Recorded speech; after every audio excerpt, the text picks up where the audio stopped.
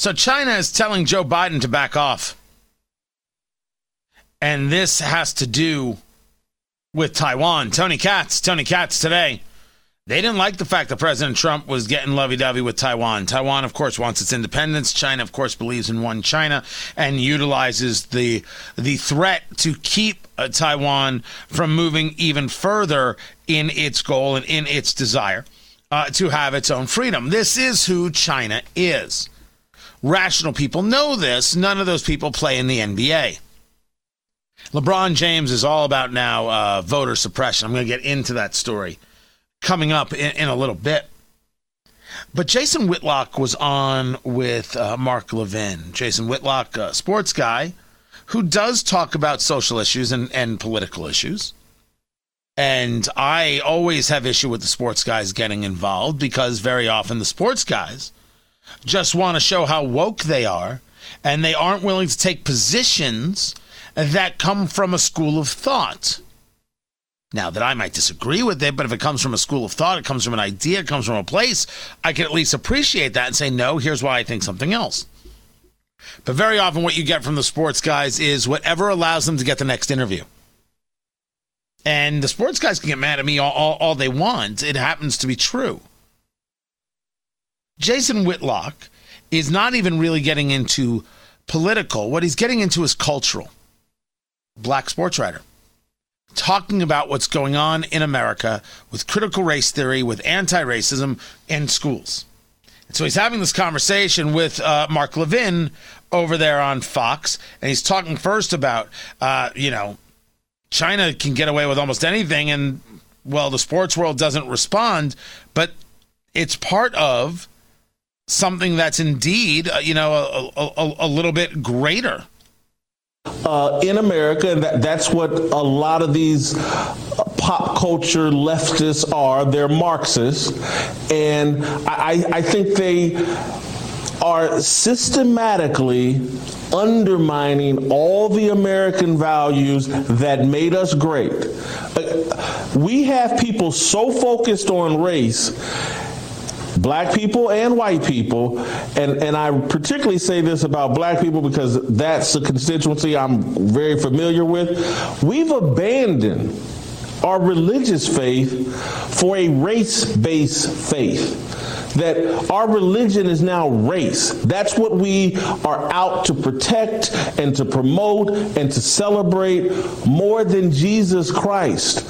And I'm just this is inappropriate. And when we all of us Americans, black, white, whatever, when we submit ourselves to a higher power, even if you're an atheist, you have to admit the Judeo-Christian values are why people are breaking down the doors to get into America.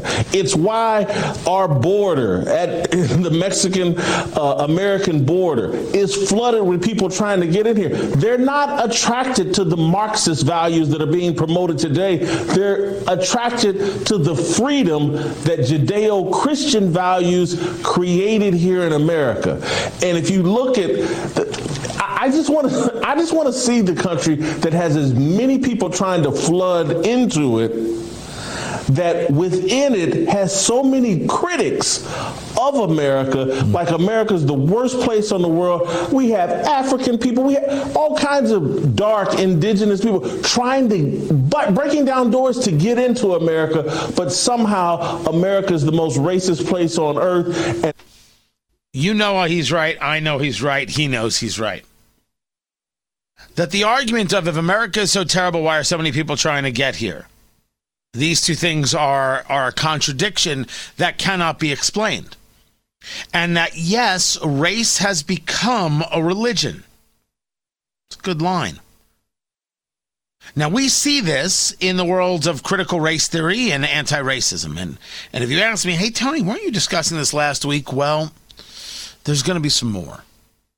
There is going to be some more. I am paying very close attention to a group called fairforall.org, Foundation Against Intolerance and Racism. I am debating whether to start my own chapter of it, although me finding time is not the easiest thing in the world to do. But these are people who I may disagree with ideologically, or I should say politically, but we all believe that we're allowed to speak freely. And what we're seeing is anything but free speech. What we're seeing is the absolute desire to put an end to that. And we're seeing it in schools through diversity and inclusion officers, this very concept of equity, which is all mythology. None of this is valuable. Open and honest conversation is valuable. The Federalist reporting that Illinois teachers were greeted to a workshop that says everything from the color of their skin to snow shoveling indicates systemic racism. They brought in an anti-racist coach, Dina Simmons. They got lectured to, 10 speakers. No video was allowed. No recording was allowed. We're talking about people who praise the 1619 Project from the New York Times, which we know is a lie. Historians have said it's a lie, the idea that America was basically founded in 1619 because that's when the first slaves came, because America was founded all about slavery. Not true. Not founded to keep slavery. It's just a lie. And we're seeing this in schools, and we're seeing it taught, and we're seeing it being this oppressive methodology. Jason Whitlock is right. And we're going to keep talking about it. I'm Tony Katz.